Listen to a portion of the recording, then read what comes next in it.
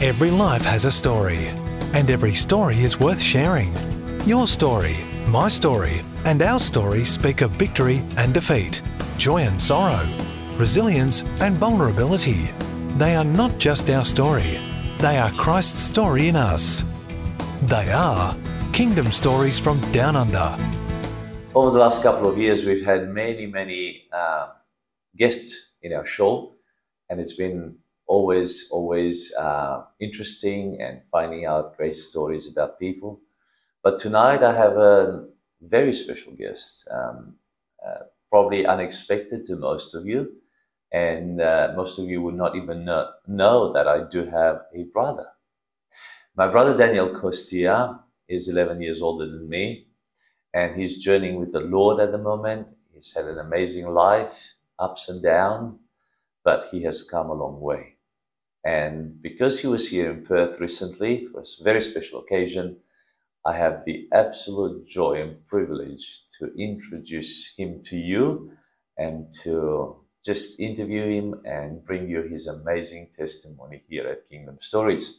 So, brothers and sisters, ladies and gentlemen, this is Daniel Costia. Welcome to Kingdom Stories, brother. Thank you. Now, we have quite an audience out there, some really beautiful people who love stories. They've been watching them for a couple of years, and I don't think I've ever shared much about my family.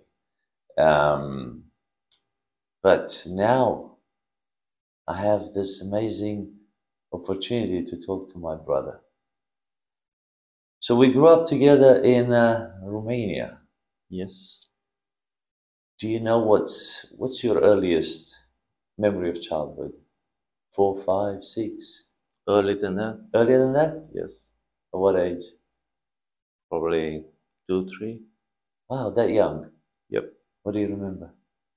Remember going to my grandparents at Margita in Romania and spending time there with my auntie Aurica, with my uncle Yoji.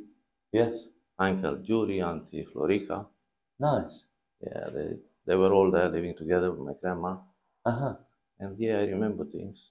Playing in summer, or did mom leave you there for a few days, or? Oh, my mom lived me there for probably 2 weeks, 3 weeks, sometimes a month too. Summer holidays? Yeah, summer holidays. I mean, later on when I was at school, but prior going to school, I spent quite a bit of time there. Okay. I even learned the language. Oh, Hungarian, a bit of yes, Hungarian. I did. Oh, nice. It was amazing. I was coming back home. My mom was speaking to me Hungarian.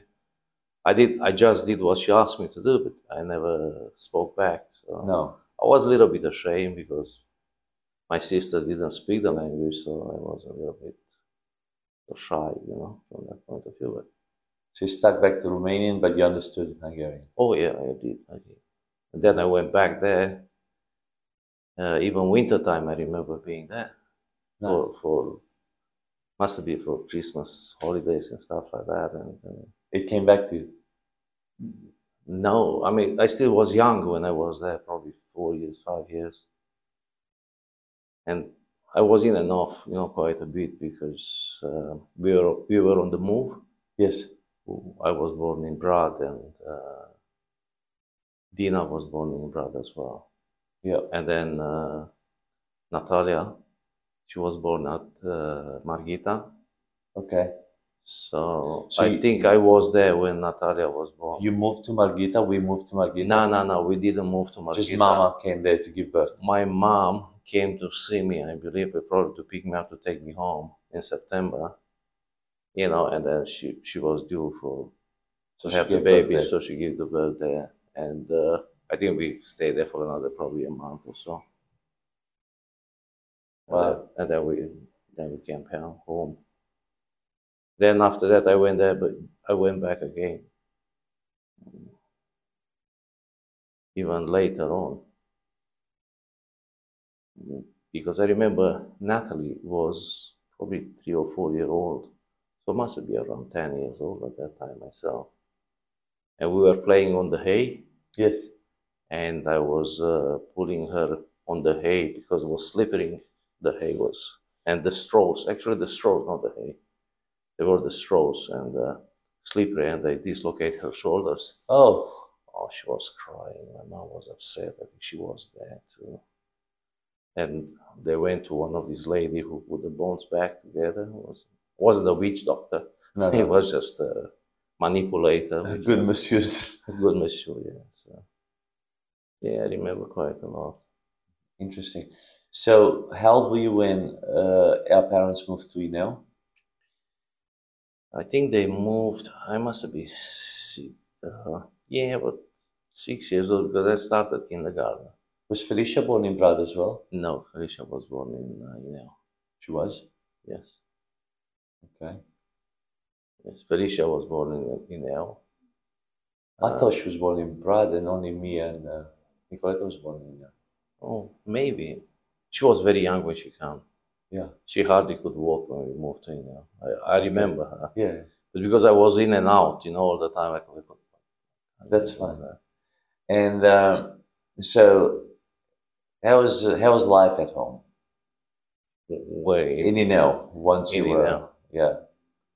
Well, we are many kids, we're Christians, and people look at us, like, how things were. They were not that pleasant, sort of, many kids, and the way we dress and the way we walk and going to church every Sunday was a little bit unusual for the other Christians people who were living there in Romania.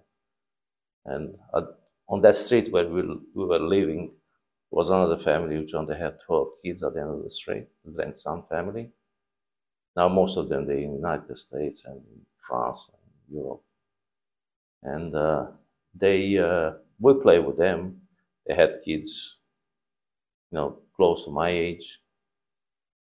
Played a lot of soccer, didn't you? Yeah, we played soccer and fishing in the river. Yeah, we went fishing, but soccer we played close to their house was a corner block, and because there were not cars or horse and carriages, or not many of them, it was a grass. I mean, our street was like a pitch, soccer pitch, so we had to just put a couple of goals and we play. 4 or 5 kids, we get together, we play soccer. The only thing, we didn't have the good balls. They were flat. Yeah. Because that's how we play. But we learned with the little ones. And then fishing in the river. We went up to the river, fish. Yes. Didn't catch big fish because there were a lot of people trying. They had very good gears. We had just very cheap stuff, whatever we could find, a piece of stick, and John was a little bit longer, and I think the fishing line we had only probably meter and a half of fishing line. The rest of it was rope. Yes. So there's the fish not to see it. And for the hooks, because we couldn't afford to buy the hooks, they were not that expensive, but you have to pay for it, So yeah, there was no money. If we had the money, we want to buy lollies and we share them. So yes. not the fishing hooks. My father showed me how to make up hooks. There were some needles. There were some needles which they use for clothes, to pack up the clothes. So they were available. So we take those needles and we bend them. We're quite soft still, so we bend them. And after that, my father said, "All right, take the pliers, put it on the gas, on the heater, make it red, and quench it in the water so it hardened." So that's what I did. So some kids, they look stupid when they saw me, but when they saw how hard the hooks were on, they were amazed. So I was the one who was making all the fishing hooks, in that side of town. Beautiful. So it was good. How were you getting along with your sisters? Well, they were girls. With Mariana, always we fight because she being the oldest, she thought she's got the rights to do everything, So she was quite bossy, but it didn't work with me. No, I fight back with her. So we had quite a bit of fight between us. Church life? We go to church together with the family. I mean, my father didn't miss a service, You know, the only time when he was doing a bit of visiting other churches, you know, especially the small towns, they had small churches and they had no preachers. Yeah. You know, so he was going there and preach. Yeah. And they were so happy, you know, people seeing him. And because usually on Sundays there were no buses, or probably one or two buses, yeah, you know, to go there. So either he take a bike, a push bike, or he was walking. He was, you know, he left probably 4:35 in the morning for the service, start 9 o'clock or 8:30, and that's right. Then he go from one church and then he go to the other one, and that's many times he was doing like a loop, you know, on the way to come back home. And sometimes he came out on the road and probably have someone, you know, to hitchhike, you know, get him on.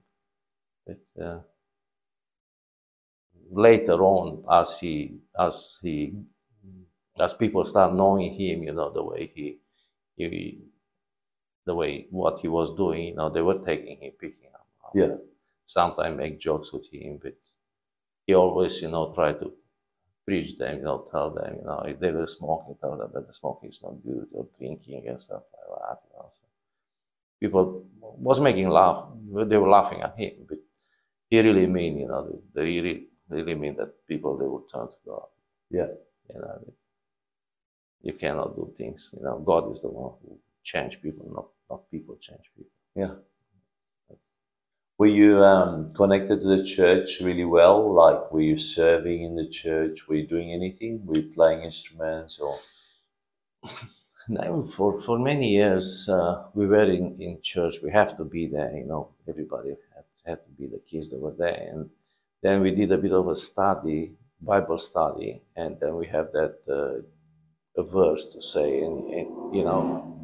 Is this at home or at church? No, at church. Yes. You know, just to keep the kids a bit occupied and interested in reading the Bible. And we have to memorize a verse, or Bible verse. And we have to do it. So I remember I was quite good at it, actually, you know, on these things. And we did that. And then later on, when I was 12 years old, then was a summer holiday, and then the church, the committee of the church, they decide, look, we have so many kids, no activities here. Let's do something about it. And they approached another little church in the town, close town, and there was a good instructor, the music teacher. Yes. So they approached him, and they came around. Yes. And introduce us to music, to instruments and things like that. Actually, in the primary school, we had, our teacher was quite good on violin. Yeah. Yeah, and he teach us the how to read the music. Wonderful. So for me it was very easy. Yeah. You know, when I started, when they give us all this theory part, you know, we went through it very quick. But not only me, most of the kids, they went. Some kids just didn't get it, you know. But most of us, we did. So we didn't have violin. We have only mandolins and guitar, mandola, mandolins and guitar. So, and then this teacher approached the committee of the church, and they said, "Look, I was with them for a couple of weeks. I cannot do."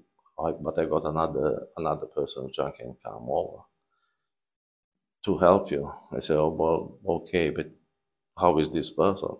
He said, oh, he's 14 years old. Yeah, and his name was, I'll remember, just give it was on the tip of my tongue. Moise?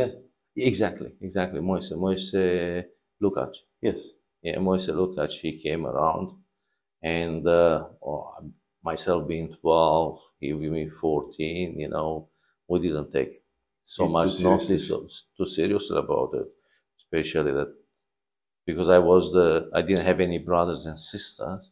I mean, I have a sister, but no brothers. Yes. You know, most of other kids, they had brothers, and they fight when we fight. They fight with 3-4 brothers. I have to fight with them by myself. Yes. You know, so I was used to fight with all the kids. Yes. You know, so I wasn't scared anymore. I know I get so beaten, but I got beaten, but I also them. also they remember me, you know. And if I catch them, you know, one by one or something, only two of them, I beat them quite bad. Yeah. You know, if they were all 3, 4 of them, they could get me. Yeah. You know, but if there were only 2 of them, or you know, yeah. So anyway, that's how the things were at that time. So we didn't take much respect for him. Yeah, and for Moise, and he was a little bit upset. And then I remember we talked with the wasn't the pastor, was just the church leader. The church leader, yeah, that's exactly. The church leader, he talked about, you know, how it goes, because we were going every day. We go from 10 to 12. 12 o'clock we go home, have lunch for an hour, and then from 1 to 3 o'clock, you know, another couple of hours. So we passed the theory, we went and we started doing practice. But because there was so much practice, our fingers were hurting quite bad. So we didn't want to listen to anymore to Moise, you know, because the fingers were. And the church leader, you know, he talked to them, and then they organized one of the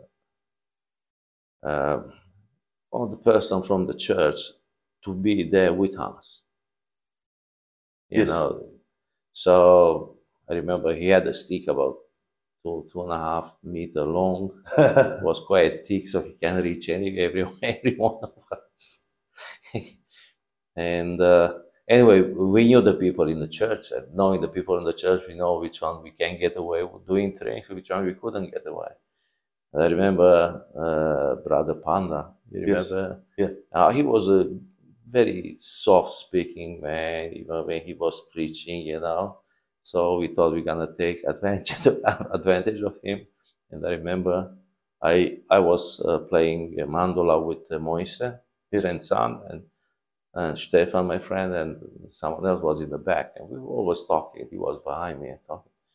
And Moise said, "Come on, please, shut up, you know, be quiet, let's do it. Man, when this Brother Panda, you know, he give me a whack over the head and slip on the ear.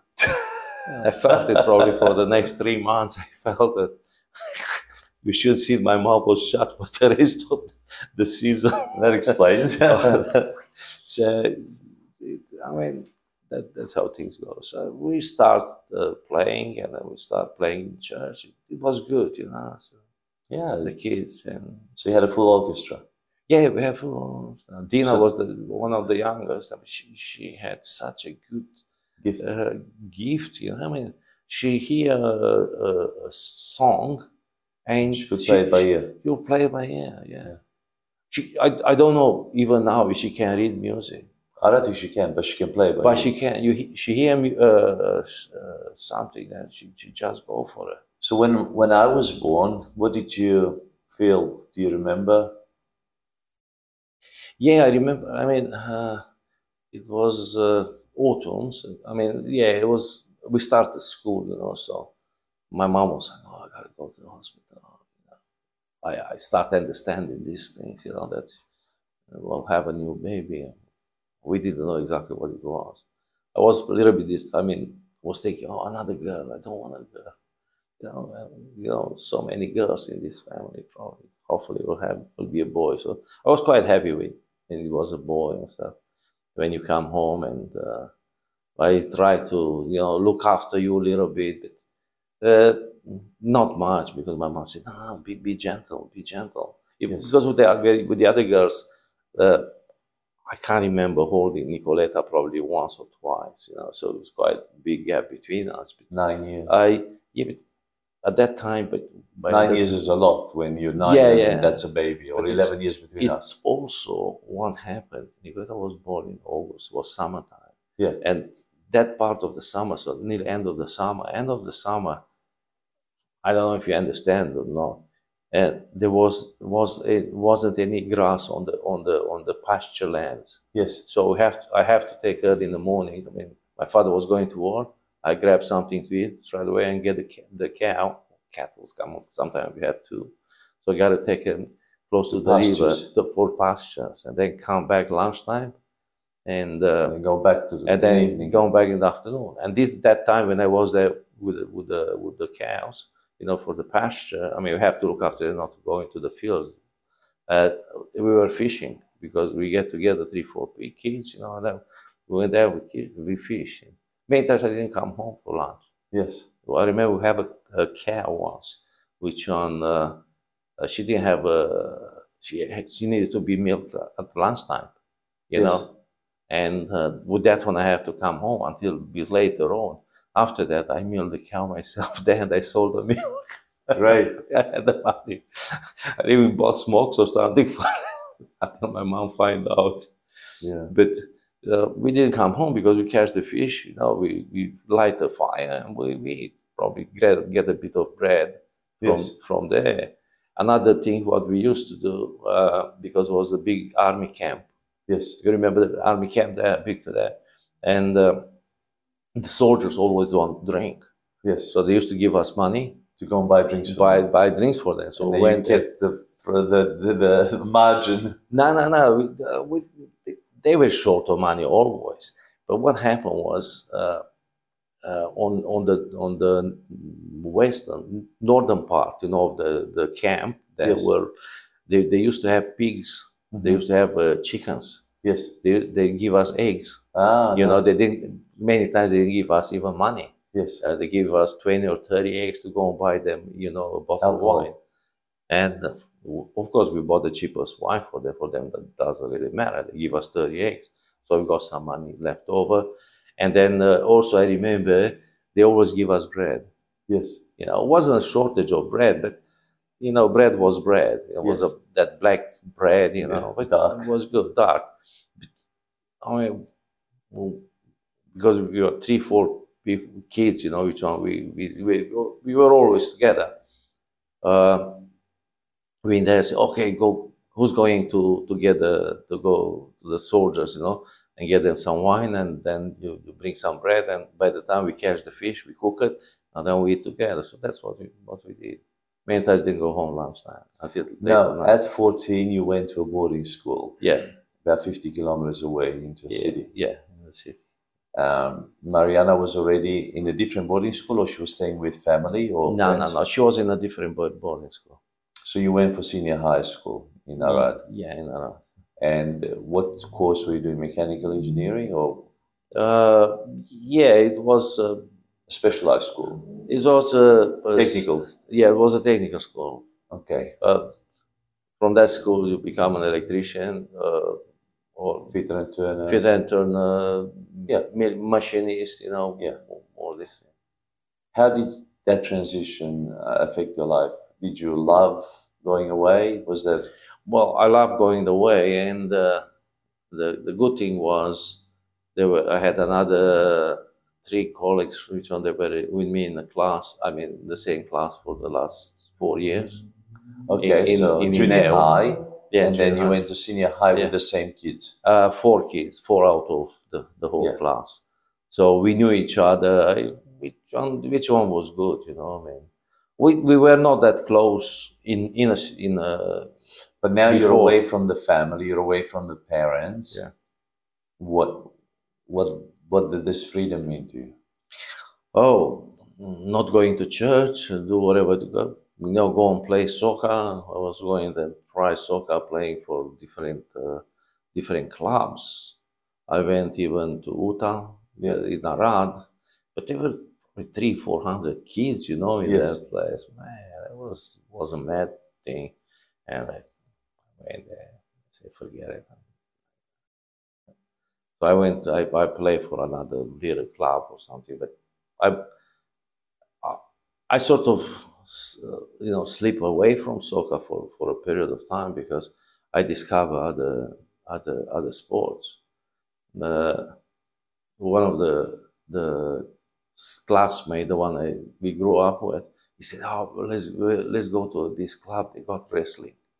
Wrestling? Yeah, he went already to the club. He said, "Come over." Judo, wrestling? No, wrestling. was free fighting, but wasn't not punching. You know, was just grabbing and pushing, things like that. He was a little bit chubby. You know, I was skinny ass. I had 40 kilos at that time. You know, no, come over. I was the club, they call it Rapid. Yeah, Rapid. And it was very close to the place where I stay. Yes. It was just probably 10 minutes walk. So, oh yeah, all right, I'll go there. So I went there, we talked to the coach. Yeah, you look at me, you know. You need to put quite a bit of work on yourself, you know, master. But when he, you know, I did like a physical to see if I can do some pull-ups, you know, push-ups and things like that. And when he saw that you have strength, I got strength, I can lift myself and no problem. And oh yeah, okay. So I did that. And most of the time when we went training, this boy came with me. Man, he was heavy, probably at 80 kilos. Man, I was half of his weight. And every time we wrestle, you know, so we wrestle. And if he get me down on the ground and he just go with his body over the top of me, you know, I couldn't push him out. And I said, that's it. No, I got to do something about it. So what I did, in another room, there were this weightlifting. And the coach was saying, okay, come guys, you need to do a bit of lifting, you know, to strengthen yourself. So I went there and they asked us to lift, you know, weights. I was never good lifting weights above my head, yes. But I ended up pushing. You know, I started pushing. He said, usually you have to push at least your weight. So yes. 40 kilo. I struggle a little bit with that. I get good at it.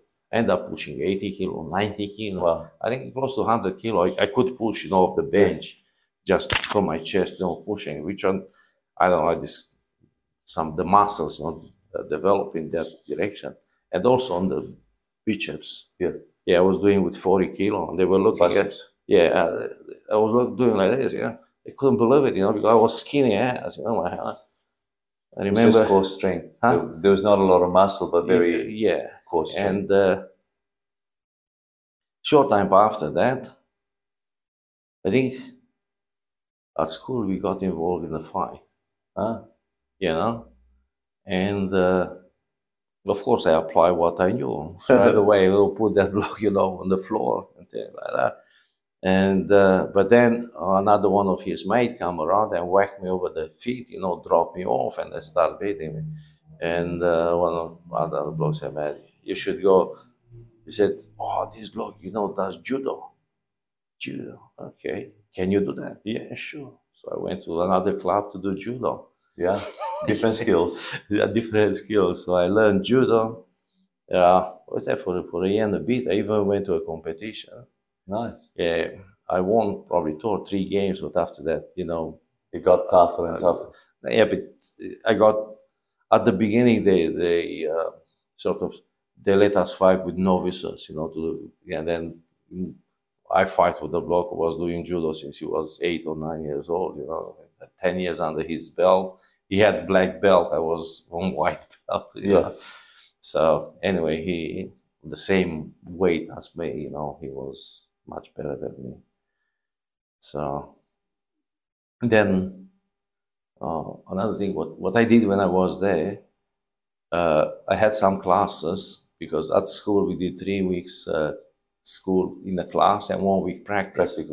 Practical, and because the school workshops, they were not that big, they split it into morning session, afternoon session. So I choose for afternoon session. And then in morning session, I was going to this club to do judo because there were not many kids. And there I met one person, because by that time I started growing. I was quite tall, but skinny. So I got to know this person, and he couldn't, because there were only kids, young kids, you know, playing there. So I didn't do much training. I mean, I did training, falling and things like that, what the coach tell us, but I couldn't have a bit of, you know, fight, because they were all young kids. They were kids probably coming to, I couldn't fight them. So anyway, this bloke said, okay, can you fall? I said, yeah, all right, show me. Fall on the side, you know, on the back, you know, hit the ground. Yeah, and all this is, okay, that's all right then.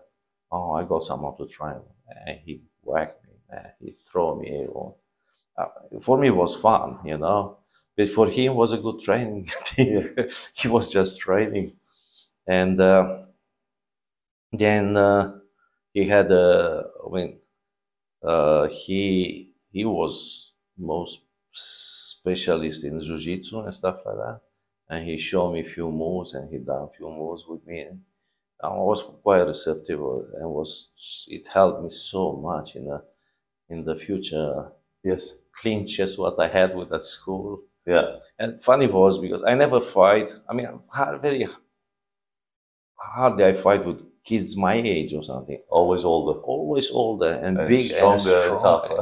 Things like that, stronger and tougher. So spiritually, you were absent. Yeah, yeah. Oh, I like the movies. So cowboy movies was cinemas everywhere. Cinemas everywhere.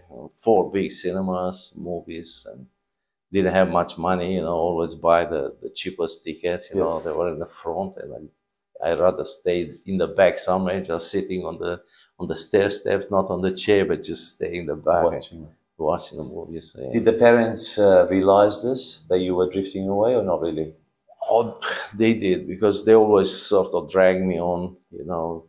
When you were coming home on holidays, on some weekends? Yeah, I came, but I didn't come for a long time, for a longer period of time, because I was still playing soccer. Okay. So this judo and they were taking your time, you know, was taking my time, but I was still playing soccer. Especially, I don't know if you know Dorel, he was quite into soccer. I wasn't but he was into soccer. And were they visiting you in the city? Not much, because my mom always, when she came, she had to buy something, usually shoes for the girls. Shopping, you know. Quickly go back. Come back in the morning, and then in the afternoon go back. Did you start drinking, or? Nah, I didn't. No. I didn't start. Smoking? Later. A bit later on. I was accused as I smoked, but I wasn't smoking, you know. And I remember one of the teachers, which I was looking after there, he was, you know, he tried to be tough and things like that. You smoke? I don't smoke.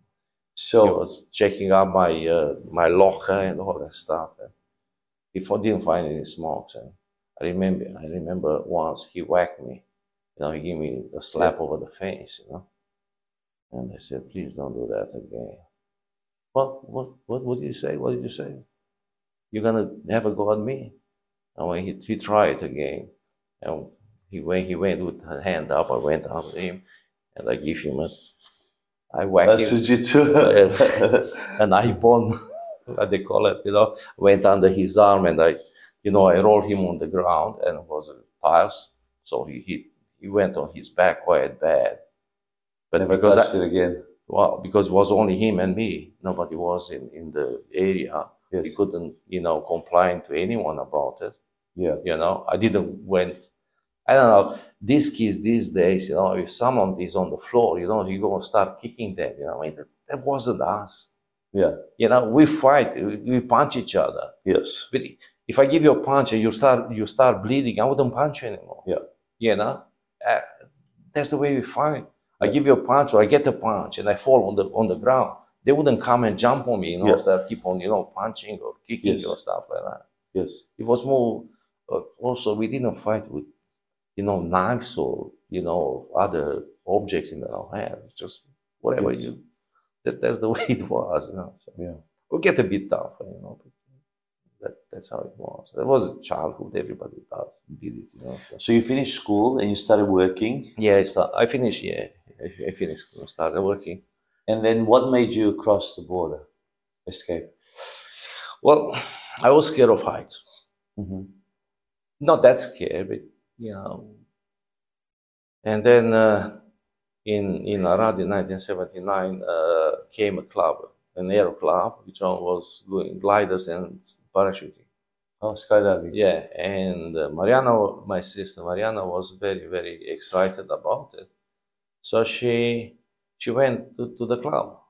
And she, oh, come on, come and do it and stuff like that. Were you seeing her a lot or not a lot? Yeah, we see each other quite a bit. We used to go dancing together, you know, and things like that. And it was like a disco for kids, you know. There wasn't drinking. Yes. There was a bit of smoking going around, you know, for all the kids and stuff like that, but no alcohol. You know, it was just music and dancing. And she went there, and I said, nah, well, who's stupid to go there, you know? I said, what if the parachute doesn't open, you finish? And then she went, she did a course over the winter time, and then the summertime she went and did a few jumps with the parachute. Wow. And then after that, autumn time came again, and I met some of the kids which on they went with her skydiving and stuff like that. They were with me in the same school. Yes. So anyway, we met in some meeting, get together, you know, have a bit of fun and stuff like that. And say, oh, come over to see how it is and things like that. And all right, I said, okay, I'll go. So I went, I did the course. I didn't have to pay anything. I just did the course. I did the medical test. Yes. It was quite a bit medical test we had to do. Did that, and then I went and I jumped in the parachute. Tandem first? No tandems. They were directly, they were playing around parachutes, you know, you swing like a yo-yo, you know. They teach you how to do it, you know. So you began parachuting, and that was part of the club? Yeah, it was part of the club. The funny part was, because Mariana being older, she didn't have to get the paper from parents. Parental consent. And if you're under 18, you need a parent consent. So I didn't even bother asking. You know, I wait until I was 18, and then I remember we were on the field. You know, the aeroplane was there, and one of the instructors. I became friends with them, and one instructor said, I asked him, because they said, "Oh, Daniel," he said, "It's your birthday is on Sunday." He said, "Yeah, all right. We meet each other at the club. You bring up also a slab of beer. We drink beer. I think I drink only half a beer because I wasn't drinking. You know, even that one was a bit too much for me." He said, "You bring a slab of beer." I said, "Where do you buy the beer?" "Oh, don't worry, just bring the money with you. We know, we'll do it. We'll organize it." Yeah. So it was Sunday. I went to the club. There were quite a few people there. So I went. I give them the money. They showed me where to buy the beer, because they have you have to give the empty bottles, you know, yes. in the box. Yes. That, you know, that swap it over. And so I went there, and I said, "Okay, on Monday, you get ready, you know, don't go to work, you're gonna go on parachuting." Yeah. And I said, "Oh, well, okay." So they make up like the manifest, you know, who's in the plane, put my name on. And I said, "Oh, should I take 2 parachutes or only 1? Because usually they give you reserve. No. They give you a flight to see how it feel like, you know, the first, they want. Most of the time, you just don't jump out of the plane. You go with the plane, you don't take the reserve, just 1 parachute, and then you stay in the plane, and you land with the plane, you know, to see how the people react on it, you know. Some people, they're scary, some piss themselves, you know. Yeah. You know, so he said, I said, "Oh, should I take only 1 parachute?" "No, you should take both of the parachutes. You gotta jump. I'm not gonna waste any more of your time." So, all right. So I went up there. I did what I supposed to do. Parachute open, look around, swinging. Anyway, I ended up landing. I landed in the cornfield. So, go back. That day, on 17th of September, which was your birthday. 16th is my birthday, Monday the 17th, 1979.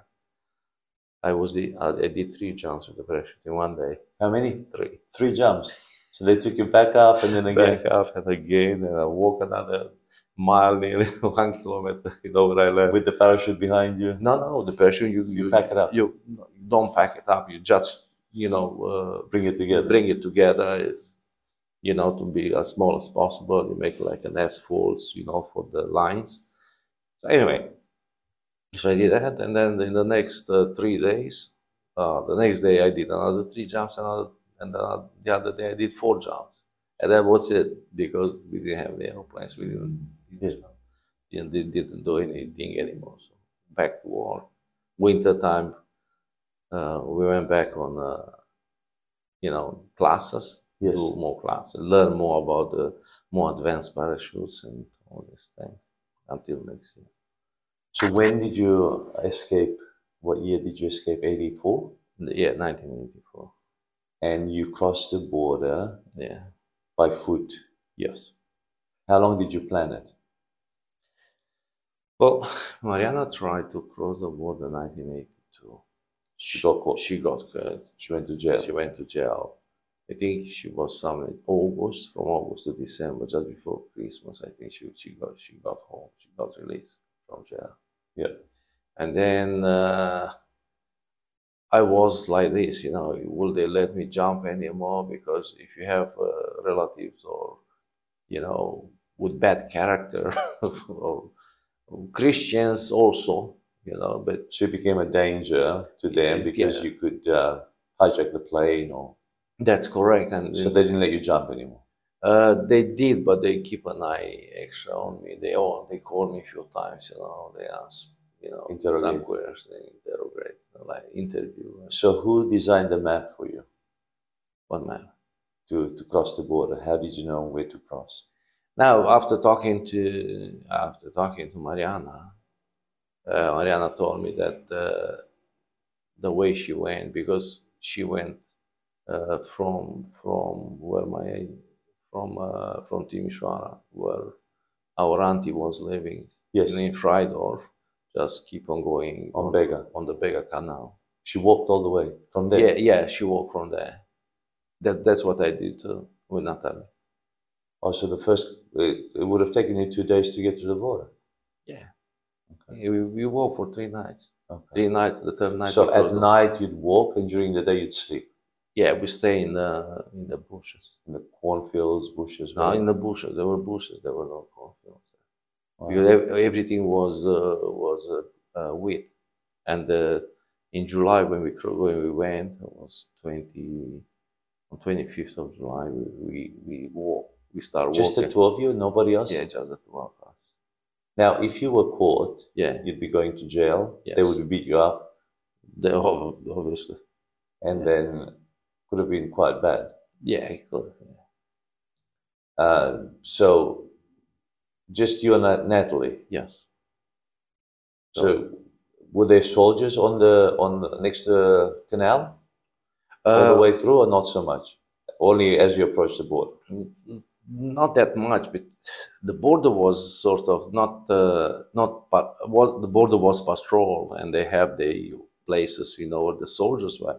But also they encourage the people in the area when they see a suspect. To dub you in.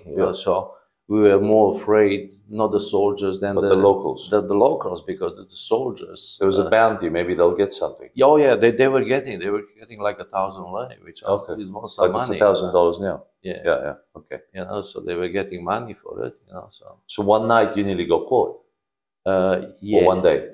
It was one afternoon. I mean, I didn't nearly. It wasn't. Actually, after first night when we left, first night we went, and then we went in the bush, deep in the bush. We lie down around 5 in the morning, and I said, we better sleep some and keep quiet, here. But if I need to go to the toilet, I said, I'll go in the bush, just go around here, and that's it. Oh, okay, but I don't have toilet paper. I said, well, bad luck. Yeah, you should have thought about that. Where do you get toilet paper? You go to The only food I had, we bought two pieces of bread, you know, two like sticks, French sticks, and I had probably 10 or 12 chocolates, but they were only little chocolates, you know. I thought bread and chocolate and whatever water we can find. I had a bottle. I think it was a whiskey bottle, this Johnny Walker, with the top, you know, with the twist top. Yeah. You know, you could lock it in. So can't remember. I think I pay money for that one. Yeah. People don't realize that we didn't have bottles back then. Yeah. There was no plastic bottles. No plastic bottles. There were bottles, but no lids. Yeah. You know, and anyway, that bottle was good. You know, so I collect the water, fed it down as we go. We drink the water. So I had to drink the water from the channel. I was looking, you know, for clean water. I top it up and I drink that. And you did make it across. Did you see any soldiers, dogs, or anything? Oh yeah. There was the second night. You know, we had a plan. You know, I thought of how you're gonna do it. How I'm gonna do it, and we were walking close to the water. Yes. You know, I had a couple of sticks, looked like a fishing rods. Yes. You know, we had the backpacks and looked like a fisherman. You know, tried to find a place, you know, to fish on the canal. On the canal. The canal was quite big, you know, yes. So but there were some fishermen fishing down there. So we get to a place and I told Natalie, I said, look, if you hear something, keep an eye, look from time to time in the back. I'll go forward, you know, well, probably 2 meters, one next to the other one. In the middle of the night? Huh? Night. Yeah, nighttime. Were you walking up or down? No, close to the river. Close to the river. Close to the river. And close to the river, there was also, the grass was cut, but close to the river, there were these water plants. Yeah. You know, they were quite high, but you could see the river. Yeah. But it was only probably about maybe 1 foot, you know, from the water away, at the edge of the water. So I told her, I said, if they come with the dogs, you know, jump in the water, and then because the water, it's washing under the nullifies the smell, and then you go and stay there, you know, because it's enough space to breathe under there. You gotta just stay under the water, and the dogs won't smell you. Or if something happened, I said, what you do, because we had our signal, I said, just give me the signal, and then we just lie down. Yeah. Completely lie down on the floor, no move. They won't see you. Yes. Because I trained her. I told her, I said, look, go up on the hill, turn around, so no, you don't see me where I am, and I'm gonna just lie down somewhere here and see if you can pick me up. Yeah. You know where I am. And she got scared, and I was probably 5 meters from her. Yeah. I said, now you understand why I asked you to do that. Okay. So anyway, I don't know what happened, but suddenly, you know, she gave me a signal, but the people who were up on the hill, yes, on just across in our line, yes, she didn't pick them back before. So anyway, they look at us and they keep on going, didn't say anything. Yes. And I stop. And I make a bit of space. When I realized that they saw me, I make a bit of space, you know, I look, you know, and then I didn't say anything. I just stopped Natalie, and I was pretending like that I start fishing in there. Yes. They kept on going. Probably they get 40, 50 meters away. But these are villagers, not soldiers. I don't know. Yes. They were not soldiers. Definitely they were not soldiers. Yeah. So what we did, we went over the hill. On the other side, there were bushes. So we went in the bushes. And then, I started walking forward. Yes. You know, until I hit the fence. And then when I hit the fence, I think there was a barracks, the army barracks in there. Yes. But also, I found out later on, those people, they wanted to cross the border as well. Because as soon as I hit the fence, I heard the machine guns. Oh. You know, they were shooting. I heard screaming, shooting, and then next 30 seconds, there were flares going up. Yes. Then I went from the fence, because the fence was, next to the fence there was like a walk path. Yes. I went back probably 5 or 6 meters only. Yes. And I found a ditch in the bush. We went down. We get together in the ditch. And that time what I did, I got my knife out and I get one of the backpack, because Natalie had a backpack, I had a backpack. Yes. So I got one of the backpack. I took all the food, everything in the other backpack, and I cut it open, and I cover ourselves with that backpack. And the backpack, that material was like army camouflage. Yes. So actually, I think I could hear them, walking around, saying, must be here, must be here. Somewhere. Natalie was scared. I said, better we give up. I said, no, don't give up. They're gonna see, you'll see. And I believe God helped us, because it started raining, slowly raining. Yes. Not hard rain, but slowly raining. And when it's raining, they start slippery. Yes. And I could hear them, Yeah. the soldiers, dogs also, Yes. And what I did when I went, I bought a kilo of black pepper. You have to stop the dog sniffing. I bought a kilo of black pepper, and the black pepper was so expensive, because in Romania at that time, everything was very hard to find. Yes. So anyway, I got 1 kilo of it. So when we stopped there, I got a good 2 hands of them, and it started spreading around, the paper. Yeah, nullifies every smell for the dogs. Yes, just to take the smell a little bit away from the dog. And with the rain, it didn't happen. They were passing by. We could hear dogs barking, and I remember I was so upset at one stage, because on the side of us, probably would be 8 to 10 meters, they start shooting. Yes. They were shooting. You hear the bullets. You hear the bullets, The going. Noise, yeah. Yeah. Shot. One person started shooting, and the other one said, "What? You're crazy? Why you shoot?" Oh, and then he starts swearing, I said, "Man, these bullets, they go in the village. You can't kill someone, I think." Yes. They were arguing and stuff like that. He said, "Yeah, but there must be more. Where are the others? Where are the others?" They thought there are more people, Yeah. So anyway, we have to find this. Don't worry, dogs will get them. But then already I could hear the dogs probably 200-300 meters further down in the back. Yes. So where we were.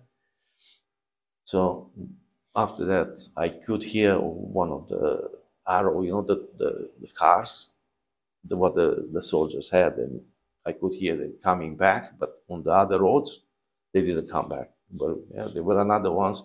I think there were 3 or 4 of them. They come up on the ditch, on the top of the ditch. But I didn't see it, but I could hear it. Did you know when you crossed the border? Yeah. Was it a physical fence, or what was it? No, it wasn't a physical fence. I'll get to that. And then and then what we did after, must be probably 3 o'clock in the morning, everything, because that was probably midnight. Is the second night or the third night? No, that's the second night. And then I crossed it had a channel, so I crossed the channel. The water wasn't deep, but the mud. I went in the mud all the way to my knees, and the water was only here. I took Natalie on my back, so I crossed. It wasn't that big, it was probably 3 meters wide. So I went there, and then we walk. Here was the army camp, so we walk probably 500-600 meters inland. Yes. We had to cross another channel. Yes. And then there was the shade of the trees. They have that willow trees, the shade of the trees. Yes. Where the shade of the trees were, we walk. Yes. Where there was no shade, because the lights were going off everywhere. And we were crawling. Yeah. So we crawl, we walk for 10 meters, crawl for another 20 meters. Yeah. So it took quite a bit of time until we get to a place where there was a swamp. Yes. So we went in that swamp with the high grass, and we stayed there for the day. Cut a bit of grass, I put it, on the floor. Natalie was asleep on top of it. And she said, "Oh, there aren't any snakes here." No, there's no. Snakes mean that she was coming under her. Wow. So I stayed put, and that was the time when I was waiting there. As I was waiting, I was smoking at that time. So I smoked, and I tried, not to blow the smoke on the ground, not go straight away, so to be seen. I walked around. It wasn't that big. Probably would be 30 by 30, 40 meters, that swamp area with the water, with the grass. So, yeah, I stayed there, and around 7:30 at night, one man came with a horse and carriage and cut the grass. And I went to see what's going on. I was smoking. I wasn't quite sure if he saw my smoke or not. He smelled it. Oh, not much the smell, but if you see it, the smoke visible. coming out. And I said to myself, God, if I stop, if he's not gonna give me, because I smoke, I swear to you, God, I'm gonna give up smoking. You're gonna quit. Huh? Because you made a promise. Yeah, I make a promise to God if smoking. If he's not gonna dump me, So I don't know what happened. Anyway, God works. So anyway, at night, I said to my sister, we need to cross the border tonight. On the other hand, we're gonna be in trouble. I think we're still long way away. So we started walking. I went, and when I came out of that, the field was all clean. Yes. They make those ballots. Yes. Because there was wheat there. So they cut the wheat. Yes. And they straight away they make all these ballots. So and they start cleaning them. Yes. Taking them off the field. Yes. But in between the field, the plants, they had these ditches. Yes. So we walk on the ditch. At the bottom there was mud. Yes. It was mud. You go mud close to that. So we look just above it, bend down, and we keep on walking. I went nearly 3 kilometers on that ditch. Yes. And I found about 3 or 4 places where the soldiers used to hide at night because they were already the straws. Yeah, yes. They put the straws on them. They were sleeping there. Just they had to do something about it. So they were, but because we were early in the night, yes, they were not there. And another thing, God worked in a mysterious way. I tell you this: it was a full moon. Yes. Oh no, it wasn't. It wasn't moon. Dark. No, the sky was lighting like no tomorrow.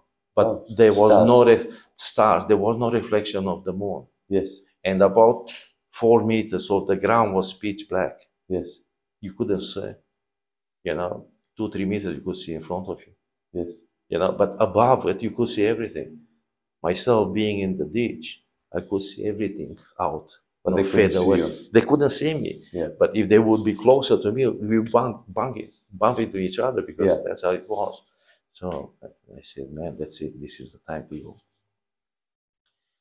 So anyway, we keep on going. Then we end up, it was a canal, which that was about 10 meters long, yes. Wide. I said, oh, no, this one is too dangerous to cross.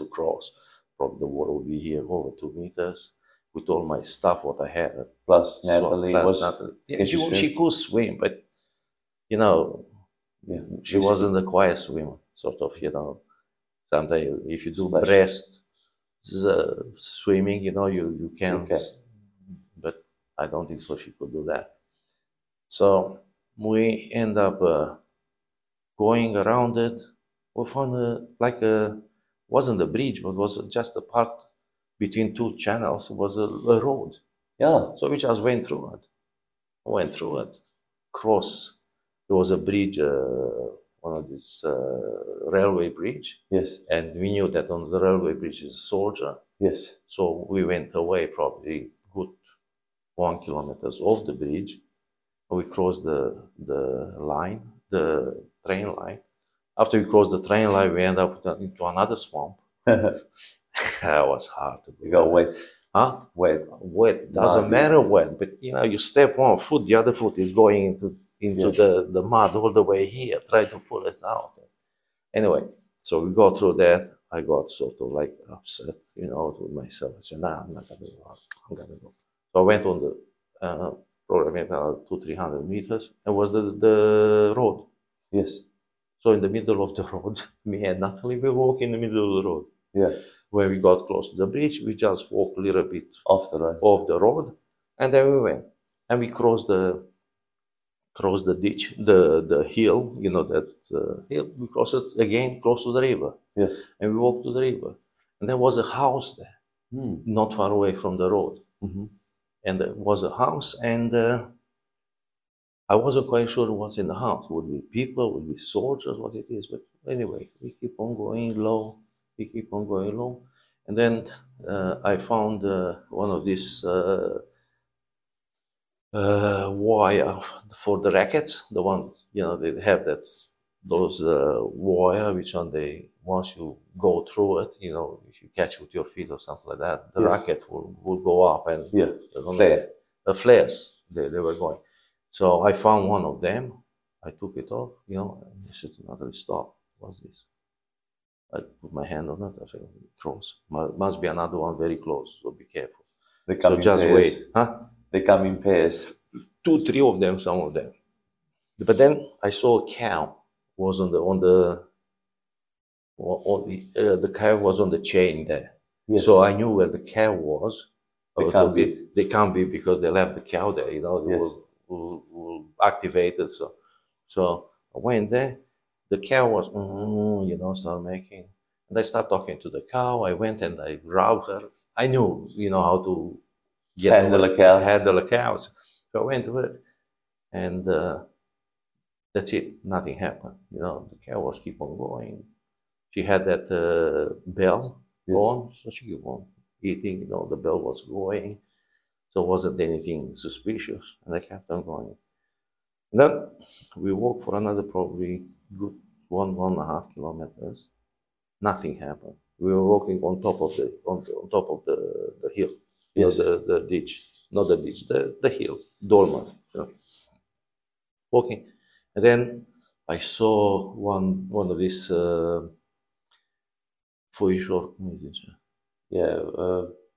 army posts. Yeah, an army post, which one was about 6 meters high. Yeah. You know, so I looked up. I could see very clear. I don't think so. If you are up there, you cannot see on the ground, as I said, because it was pitch black. So I looked up, nothing happened. I went very close. I told Natalie to stay a little bit behind. I went close, and I investigated if it's anyone there or not. So it wasn't anyone there. I called her, and as we were passing by, we crossed by. Then we crossed the border. I could feel it under my feet. There was some how you call it? No man's zone. No. There were some bushes, but dry bushes, you know, after that. Yes. 8-10 meters. Yes. But not that many, quite a few of them. There were some bushes, was probably a fence, like a fence, probably only 0.5 meter high. Yeah. So anyway, we went over that. We pulled some bushes, went over that. As soon as because I couldn't see on the ground what it was. I could feel my feet going low, you know. And I said to Natalie, I said, "Don't be scared. This is the border. This is the borderline." So you're right. So we crossed that one. Yes. It was only probably 7 or 8 meters wide. Yes. We didn't cross it over the top, so we crossed on the side, more like we drag ourselves over. Yes. You know, because we were in that position, you know, to be careful. And after that we went, and then we started seeing in those posts, the little posts. Yes. And then they say Yugoslavia border, you know, 1971, other one 68. They keep on moving the borders, you know. Yeah. I had quite a few of them. It was about maybe 500 meters long, all that area. So then we were in Yugoslavia. Probably another 20 minutes, half an hour walking, we could hear some motorcycles, you know. So we knew that they were Serbian soldiers. So we went under one big tree. We just lie down. They were passing. They were talking, passing, smoking, like nothing. They didn't realize that we are there. So we kept on going. It was nearly 5 in the morning. The sun was coming up. We got through a town. We saw a town on the right-hand side. So I said, okay, let's let's get. But how are we gonna get it? So we went through a backyard, you know, through a garden, and then they were into a yard, you know, Yes. and then we opened the gate and we went in the Village. on the mesa in the village. And there were 2 dogs there, and one dog said, "Oh." I just told him in Romania, "Shut up." I said, "Touch." Yes. And keep on going, sleep. So we went there and found one of these fountains on this pump. In the middle of town. Yeah, was on The the village. side, yeah, in the village. Hardly anyone. It was a Saturday morning when we So when you we had got water, there. fresh water. So we got the fresh water. Also, I wash out my hands, my clothes a little bit, you know, and stuff like that. And Natalie was saying, so I can't eat any more chocolate and bread. We didn't have 2 or 3 left. Yeah. Oh, we better give up, you know, let them, you know. I said, look, we are too close to the border. Let's walk out of town. So we walked out of town, and then someone saw us, called the police. The police came and picked us up in one of the little car, and they took us to Belgrade. Now they took us to Zrenjanin. To where? Zrenjanin. Okay. It's another town, a bigger Yes. town in that area. So we had an interview, told them How you came. how it happened and stuff like that. And they put us in jail there for 3 weeks. Then we moved to Beograd and come back here. And then you had a choice to go to various nations. At that time, you could Migrate to Australia, migrate to US. Australia, US, Canada, and Sweden. And you chose Australia. Yeah, Mariana was Natalie? already here. Because we spent quite a bit of time in Yugoslavia, 9 months. She got involved with another man. So, and he had an uncle in Germany. So he convinced her to go with her into Germany. So she left. She went to Germany. Yeah. And after she left to Germany, Felicia came. Oh, yeah. Yeah, Felicia came, and because we knew one policeman. I think it was like very high ranking, but he could speak Romanian very, very good. You know, it was like Yes. And so we knew him. And as soon as I found out that Felicia disappeared, because I used to call my mom with Auntie Florica in Arad. Yes. So You send messages. yeah, send messages there. And my mom said, when I called, I said, "Oh, can you organize with mom to come to, she will get someone, you know, to ask mom to come to Arad to speak to her." And she said, "Oh, be careful because Felicia's disappeared and stuff like that." You know, my Auntie Florica said, for more than a week, we don't know where it is. You know, maybe she came to you. She was so funny. But anyway, so I found out. I went to the big police station. I asked for this blog. I knew Yes. him.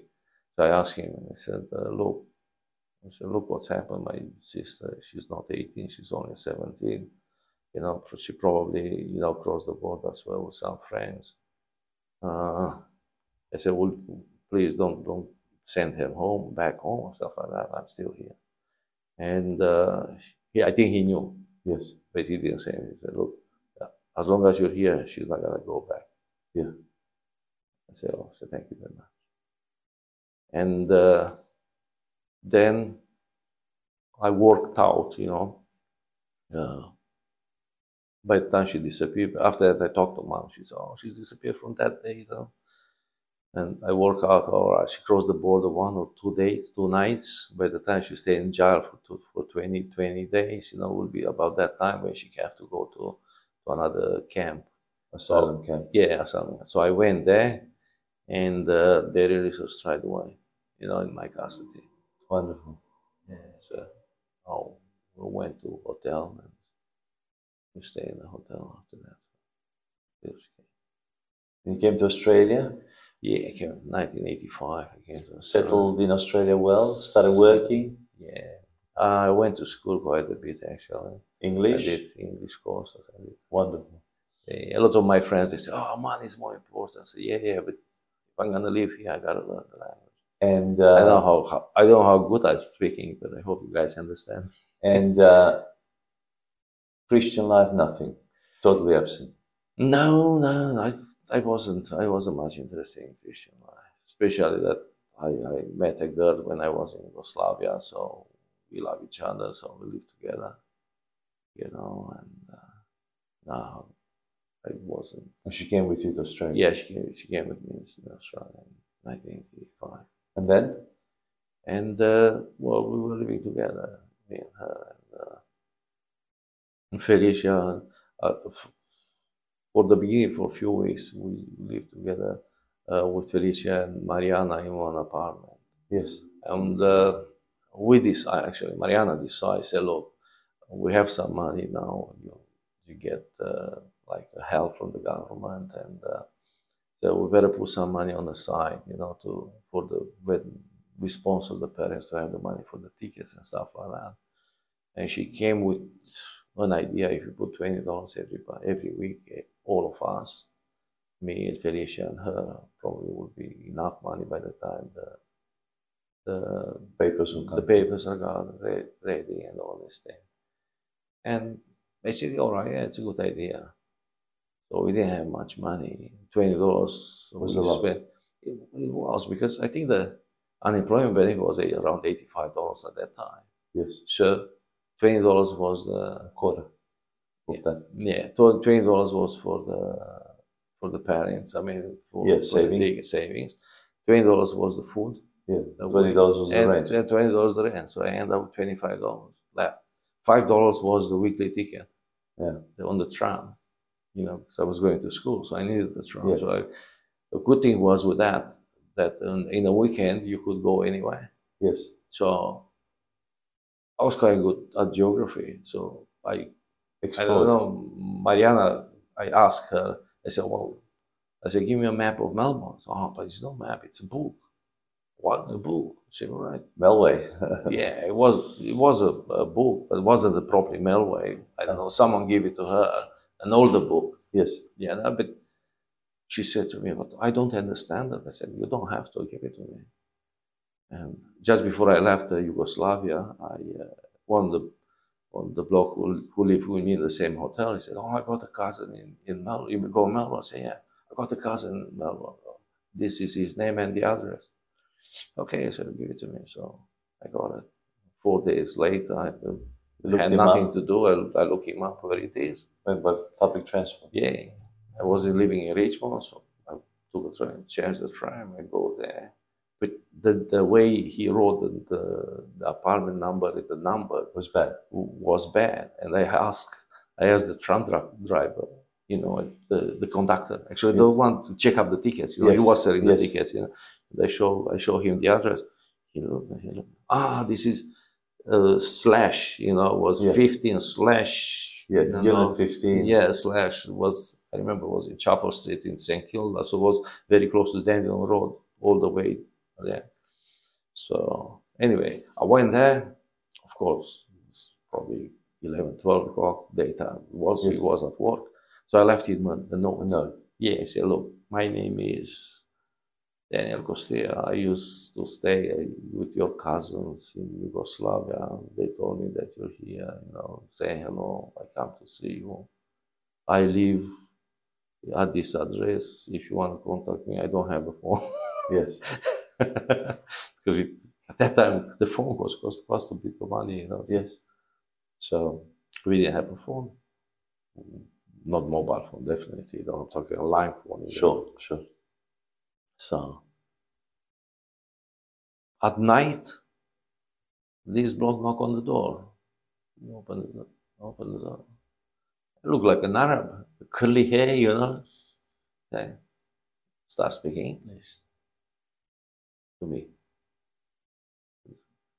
I also got Mariana is someone, I don't know, he came with a 6-pack of beer with his girlfriend. It was so funny, you know. He's been here a couple of years. He already was an Aussie. Yes. Cynthia Roman. She also Roman. I look at him and say, Roman. Now people didn't understand anything you just said. Okay, all right. He said, Are you Romanian? Are you Romanian? He asked me, you're Romanian, aren't you? I said, yeah. You don't look Romanian. Yes. You look like an Arab, you know, the curly hair, you know. Imagine like a blackie from Africa with a white skin. That's exactly how you look like. Yeah. So he said, yeah, I'm Romanian. Ah, I'm Vasile. Ah, yeah, you're the cousin of... Yeah. So we make sense. All right, come in, we stay, we spoke a bit, and we talk a little bit, you know. Then he said he's working, but in the weekends he's free. So it was good because he took us for weekends. Usually he took us in different places. Yeah. It was already July, August, was winter, was cold. Yeah. I remember in July, he took us to Elwood Beach. Yeah. He wasn't far away from there. Yeah. And I said, July. Usually when I was back home in the 1st of May, we break the ice, go for a swim in the river. Yeah. 1st of May when there's that celebration. So that's it. I took my clothes off, I went in the sea. He said, better get out of here on the other side. The news will be here. Crazy person want to kill himself on the Elwood Beach. It was cold as. But because he said we're gonna go to the beach, I took already a towel with me, you know. So I went a little bit for a swim, come back, it was freezing cold. Of course. So anyway, I dried myself up. So then you married Marlene, and you married Marlene? Yeah, it was later on. Between me and the other girl, we split in the end. Her brother came over and a few things happened, and anyway, we split. And then by that 1985, all year I went to school. I did courses, English courses. Yes. And then in 1986, I enrolled to Swinburne. I went there to do engineering. Yes. And it wasn't that hard, but my English was very, very, very poor. Yes. I could speak English, but I couldn't understand the technical words. Yes. And also there was a lot of writing, which I hated. Yes. I couldn't do the assignments and things like that. I told the teacher, and I said, look, I'll do something else. I said, you need something to be done in the machine shop. Yes. So, what can you do? I said, well, I'm a fitter and turner. Yeah, they all say that. Yeah. So, well, give me something to do. Yes. So he gave me a bar. I said, okay, make me a thread on it, you know. And he gave me the imperial size. You know, I can't remember, it was 12 TPI, you know. I said, hey, English, Romanian space, as this is, you don't know how to do the imperial conversion.